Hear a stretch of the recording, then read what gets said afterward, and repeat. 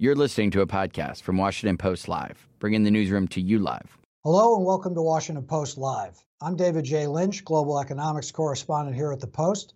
Today I'm joined by Joe Dominguez, CEO of Constellation Energy in Baltimore, to talk about the energy business, prospects for addressing climate change, and the challenges involved in producing carbon-free energy. Joe, welcome to the program. Hi, Dave. Thanks for having me on.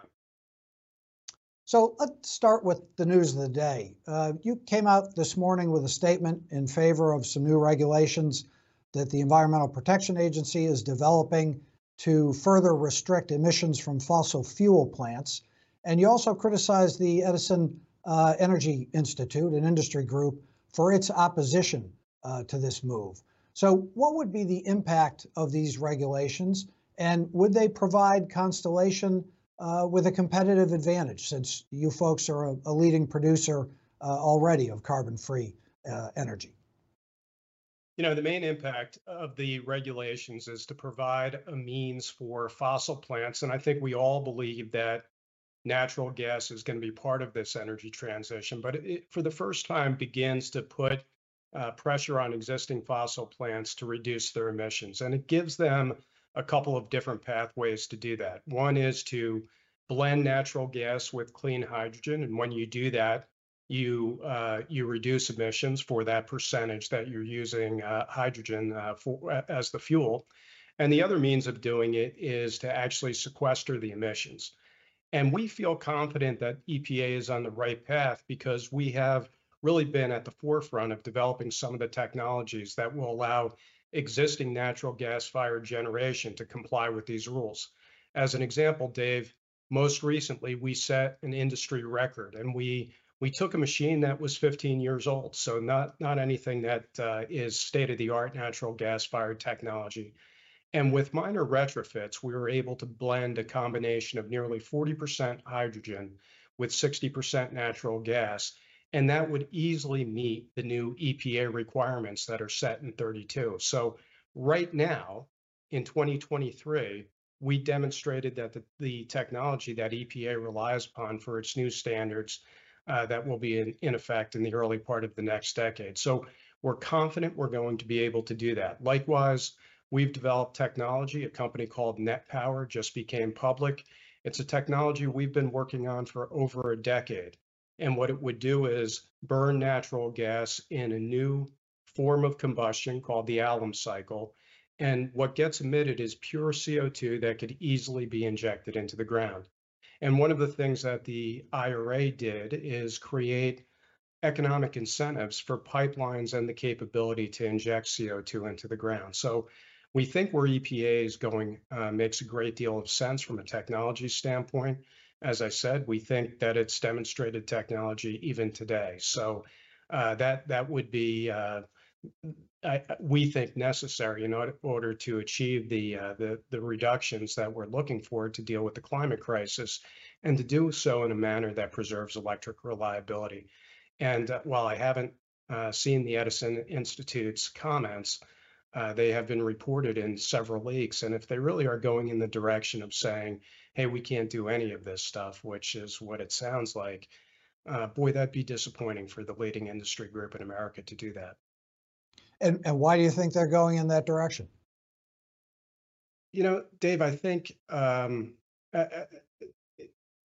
first things first, they're not monolithic. There are a great number of companies that are participating in energy power production, utilities, that are strongly in favor of making quick progress in dealing with the climate crisis. They're dealing with the fires, the floods, the hurricanes, all the things that Americans are dealing with, and frankly, people all over the world are dealing with. They're hearing what's coming, and they know what's coming, and so they're trying to get ahead of it. But unfortunately, sometimes when you have a trade group, the comments tend to end up being kind of the lowest common denominator, and the folks who are most afraid of making changes have the dominant voice, and it's left to other companies to kind of file their individual comments. When I was a part of a company that was part of EEI, that's the way it worked then, and unfortunately appears to be going down the same pathway now. But the important point is there are a lot of folks in industry who understand this transition isn't a voluntary choice. We got to do things to save the planet. And if you're alive on the planet in 2023, and in particular just got through the month we just got through, and don't understand that this isn't a choice, that this is something we have to do for humanity, then I can't understand that. Now we're going to talk about green hydrogen and also the IRA a little bit later Sure. in the show. But I'm also curious for your reaction to Siemens Energy's announcement today, a nearly $5 billion loss. About half of that they attribute to problems at their wind turbine subsidiary. And the way that the company has explained it is basically that in rushing to catch up with the demand for renewable power, they just went too fast. Quality problems ensued with some of the hardware, and now they've got to go back and do it over again at great expense. Are there lessons from this experience? Does this give us a window into what to expect going forward after dawdling for so long on the climate issue now as we rush to catch up with this imperative that you've described? Is this going to be what we're likely to encounter with other projects? Yeah, Dave, I think yes, the answer is yes, but that's also been true for natural gas-fired generation. There were tons of problems a couple decades ago when we were putting combined cycle machines out there. It's certainly been part of the history of nuclear. It's been part of the history of solar. And all technologies, as they're being developed, are going to have these bumps in the road. And that doesn't mean they're not good technologies or reliable. There's been the wind industry over the last 20 years has done some remarkable things in this country and across the world. But there still will be bumps, and people need to figure some things out. And that's one of the reasons you kind of got to get started now. If you're trying to get to a net zero economy by 2050, understanding how long it takes to develop and build key infrastructure like the green energy economy, the hydrogen economy, all of that compels immediate action because there will inevitably be these moments in time where things get slowed up by technical or economic challenges. Now, another issue that affects many, if not all, energy projects, certainly in the renewable sector, is that of permitting reform, the red tape and process that goes along with any major endeavor. We've heard a lot about permitting reform this year in Washington, not a heck of a lot of action. I wonder what makes this, given the bipartisan attention to the issue, what makes it so difficult to really get traction? And can we achieve that net zero goal by 2050 under our current permitting regime?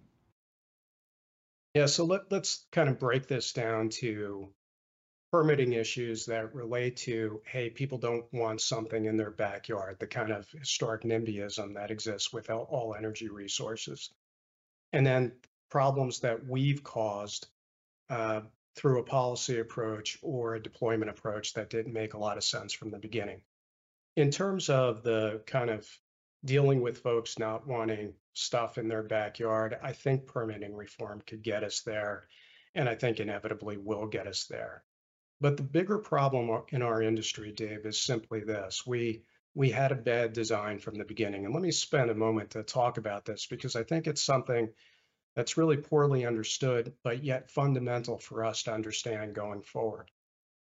Our business, I'd like to call it an anything, anywhere, anytime business.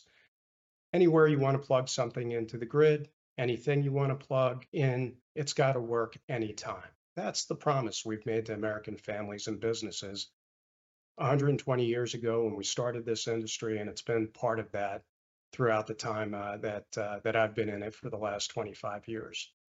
And as we're kind of tackling the green energy challenge, one of the things that we're going to deal with is the reality that if we cover our maximum demand during certain times of the year, for example, where we live, consumers use about 30 or 40% more electricity in the summertime than they do on an average spring or fall day. So as we endeavor to build out a system that is able to cover the peak demand in July and August, then by definition, you're going to have way too much power in April and October. That problem gets compounded if the resources you're adding are resources that operate disproportionately in the fall and the spring, but don't produce necessary energy in the summertime. And that really does describe the wind energy that's been developed in the country. And what we have done is we've cited this in locations where we've massively oversupplied the grid in the fall and in the spring with resources that don't necessarily operate as well during July and August. And that's a problem we've created by effectively saying we want green energy whenever it happens, as opposed to saying, hey, we want a predictable form of green energy that has to be combined with hydrogen fuel cells or storage or other technologies to be deployable when our customers need it to power anything, anytime, anywhere on the grid. And so often your listeners probably hear a company say, look, we've got a factory that's running 3 shifts and we are 100% clean. And your clip of me on the intro here is exactly what I was talking about. So you have a factory in New Jersey and it claims to be 100% clean energy, but in reality, what it's doing is covering its July and August demand with a wind farm that maybe is located in Texas that isn't electrically interconnected to anything in New Jersey. And the wind production is actually occurring in the spring or the fall. And so you don't have either a geographic or time match to that energy production.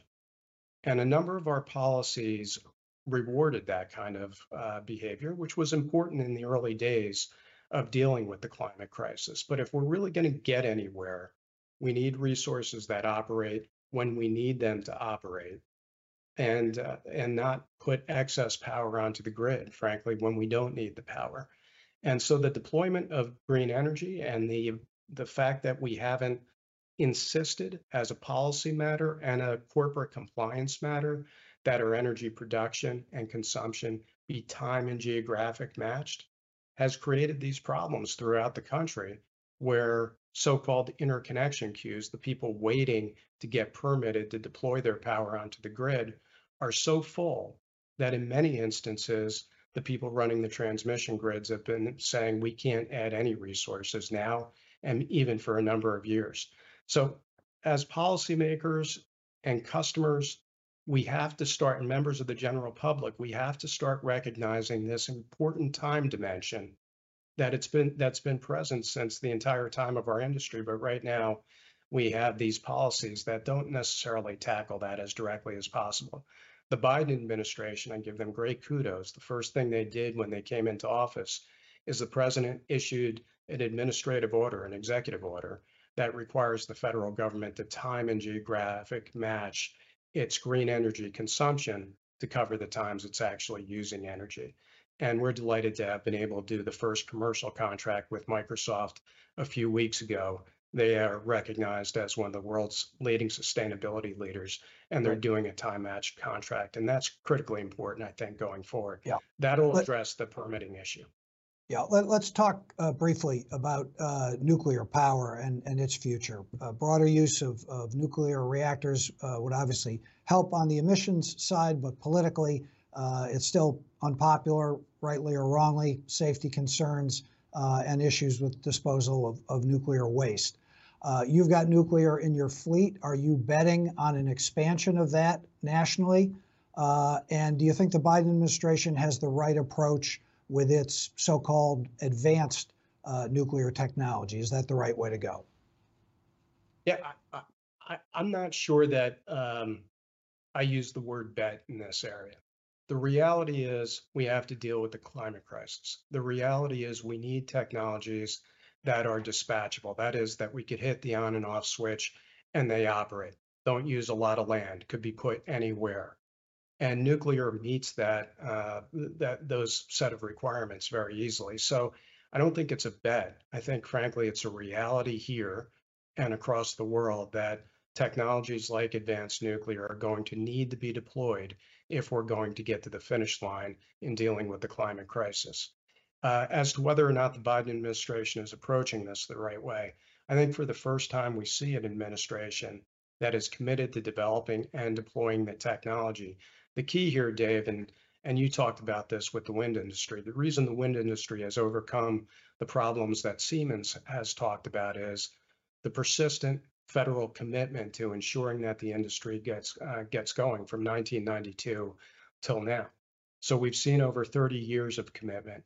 If we see the same level of commitment for advanced nuclear, you don't need to bet on it. You can put your head on the pillow tonight and be absolutely assured that we will develop the technology.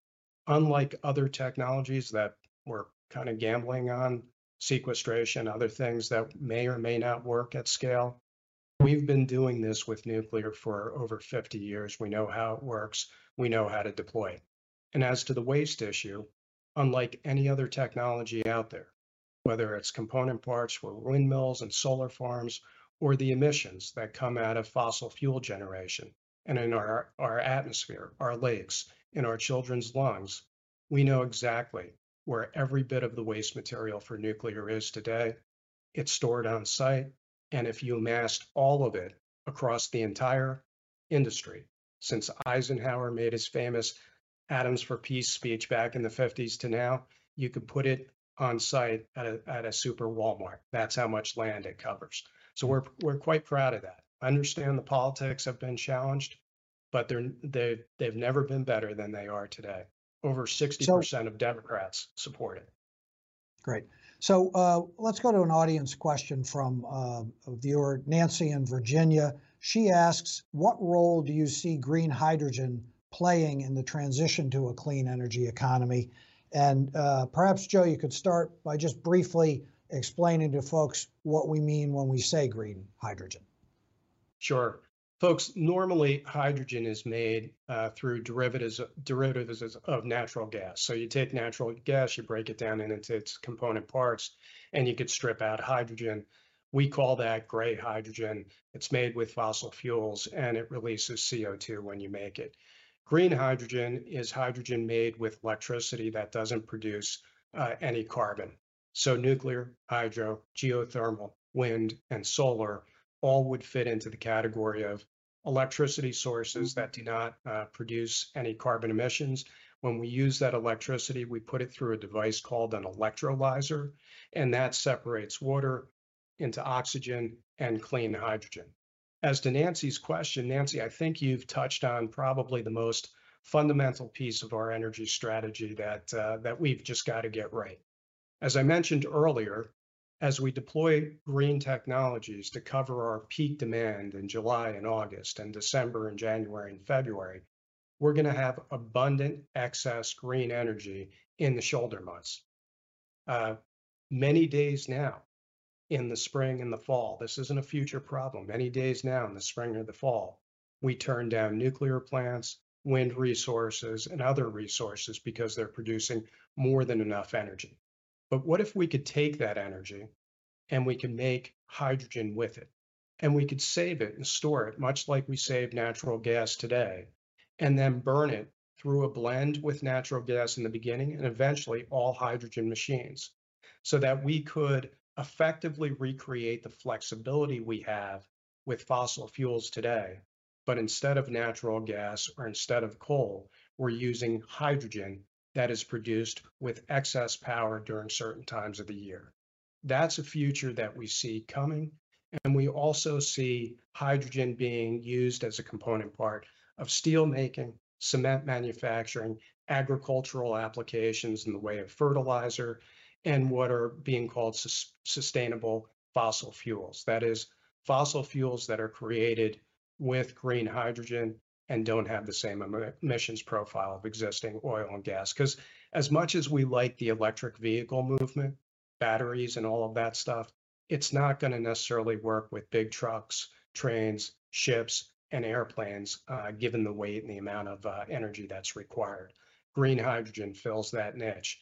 And many people believe, and I count myself among them, as folks who think that this is the key to unlocking so much of what we have in front of us in terms of challenges.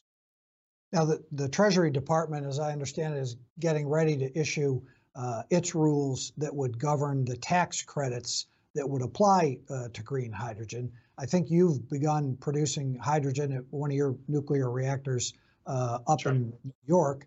But I understand there are some concerns, or some analysts have raised a question about whether in the short term we might end up effectively with dirty production of the electricity needed to produce this green hydrogen, and thus in trying to produce a cleaner fuel, end up encouraging, at least in the short run, greater use of dirty power sources. How do you see that playing out?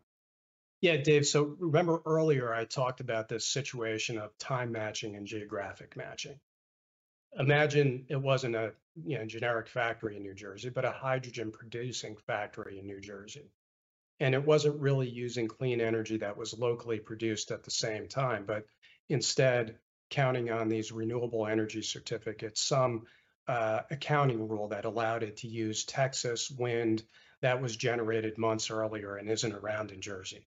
That would be a real problem for hydrogen production, because then that facility would claim that it was using clean energy, but in effect, it would be using natural gas and other forms of dirty energy to make hydrogen. So the kind of the network of NGOs, environmental NGOs, the Sierra Clubs, the NRDCs, many others out there have said that before we institute this tax credit policy, the folks who are making hydrogen have to demonstrate that it is being produced with clean energy that's right there at the source and is made at the same time it's being consumed. And Constellation is a strong advocate for that. In fairness, many of those parties would also say that you should only make clean hydrogen with new green energy deployment. That is new nuclear, wind, solar, geothermal, or hydro.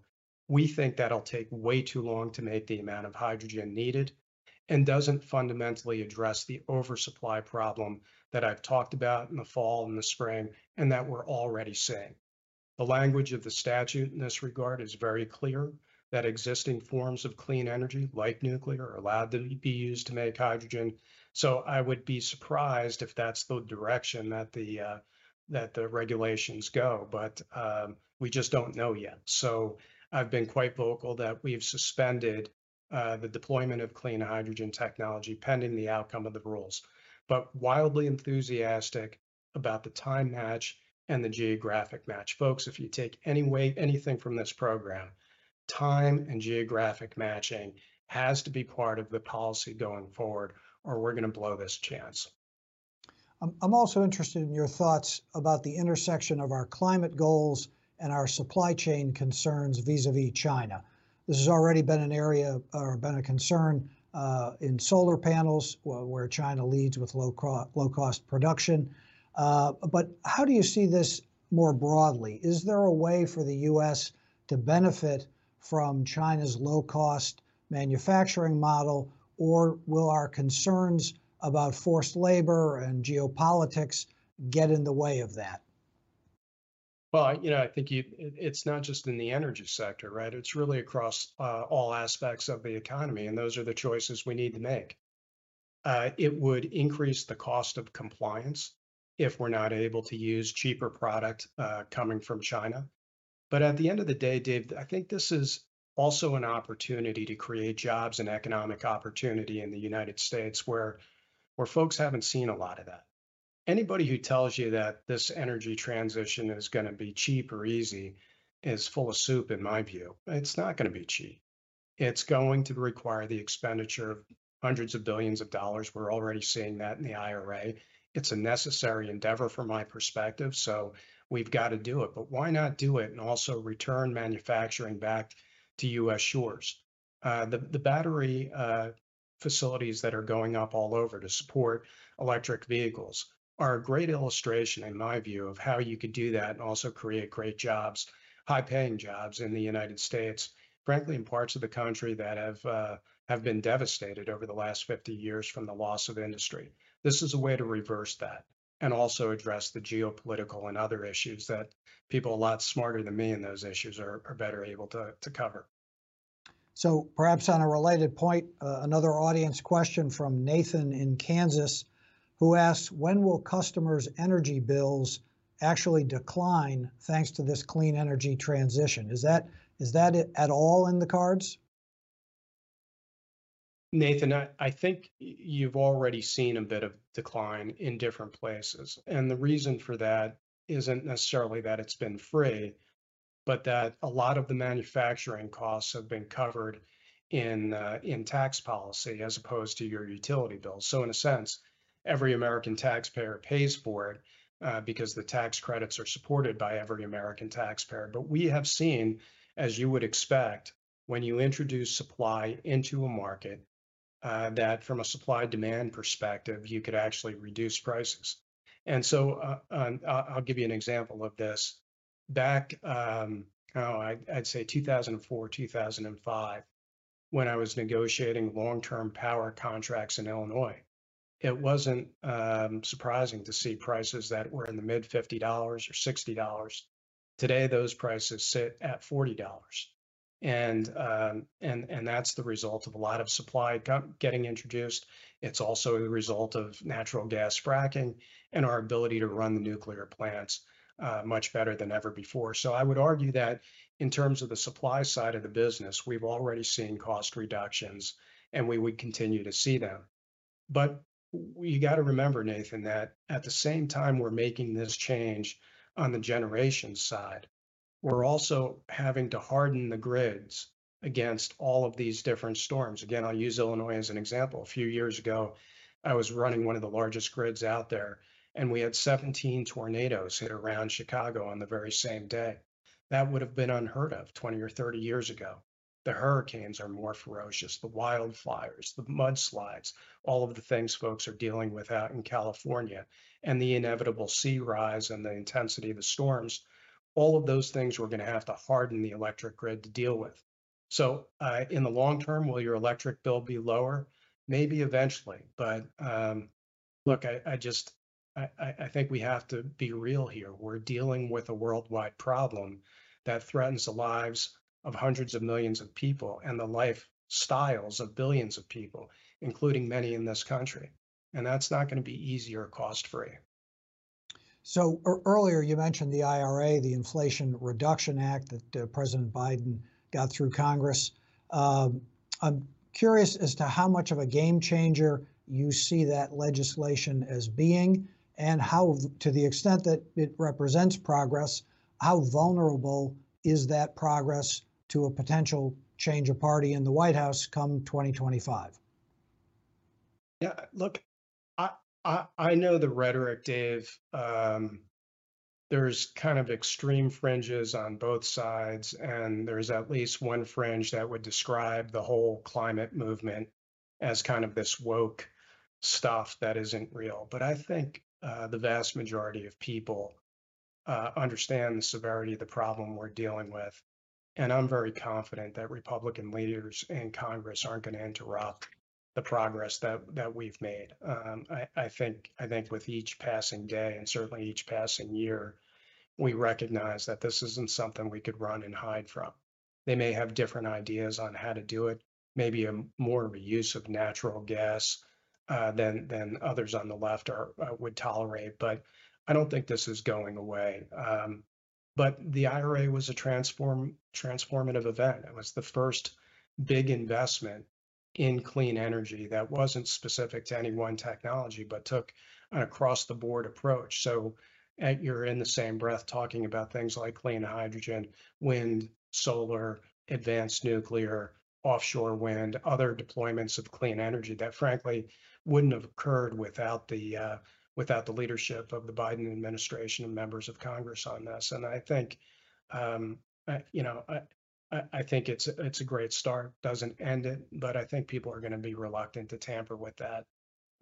Folks hear the fire alarms and the tornado warnings and the hurricane warnings. They watch the news. They get how important this is to get right.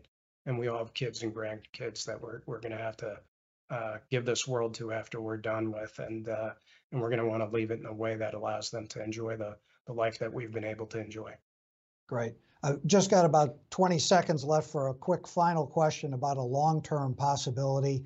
Reports out of Lawrence Livermore National Lab about scientists there replicating a fusion reaction if extrapolated into the future, it offers the possibility of limitless supplies of zero emissions power. Is this at all on the radar of somebody who's got to run an energy business day to day? Is somebody my age going to live to see fusion power come into being, or is that for my kids and grandkids? Just very brief. Well, Dave, you look pretty good, so I'm not betting against you on the lifespan question, but I think it's a 2050 and beyond commercial deployment technology. I started out as an engineer, dreaming to become a fusion engineer, and that didn't work out for me. But the Constellation prizes weren't too bad. But I think these developments that we've seen recently could really work. It's going to take time. That's great. Well, this has been a great conversation, Joe. Thanks very much for joining us today. Hey, so nice of you to have me. Thanks for listening. For more information on our upcoming programs, go to WashingtonPostLive.com.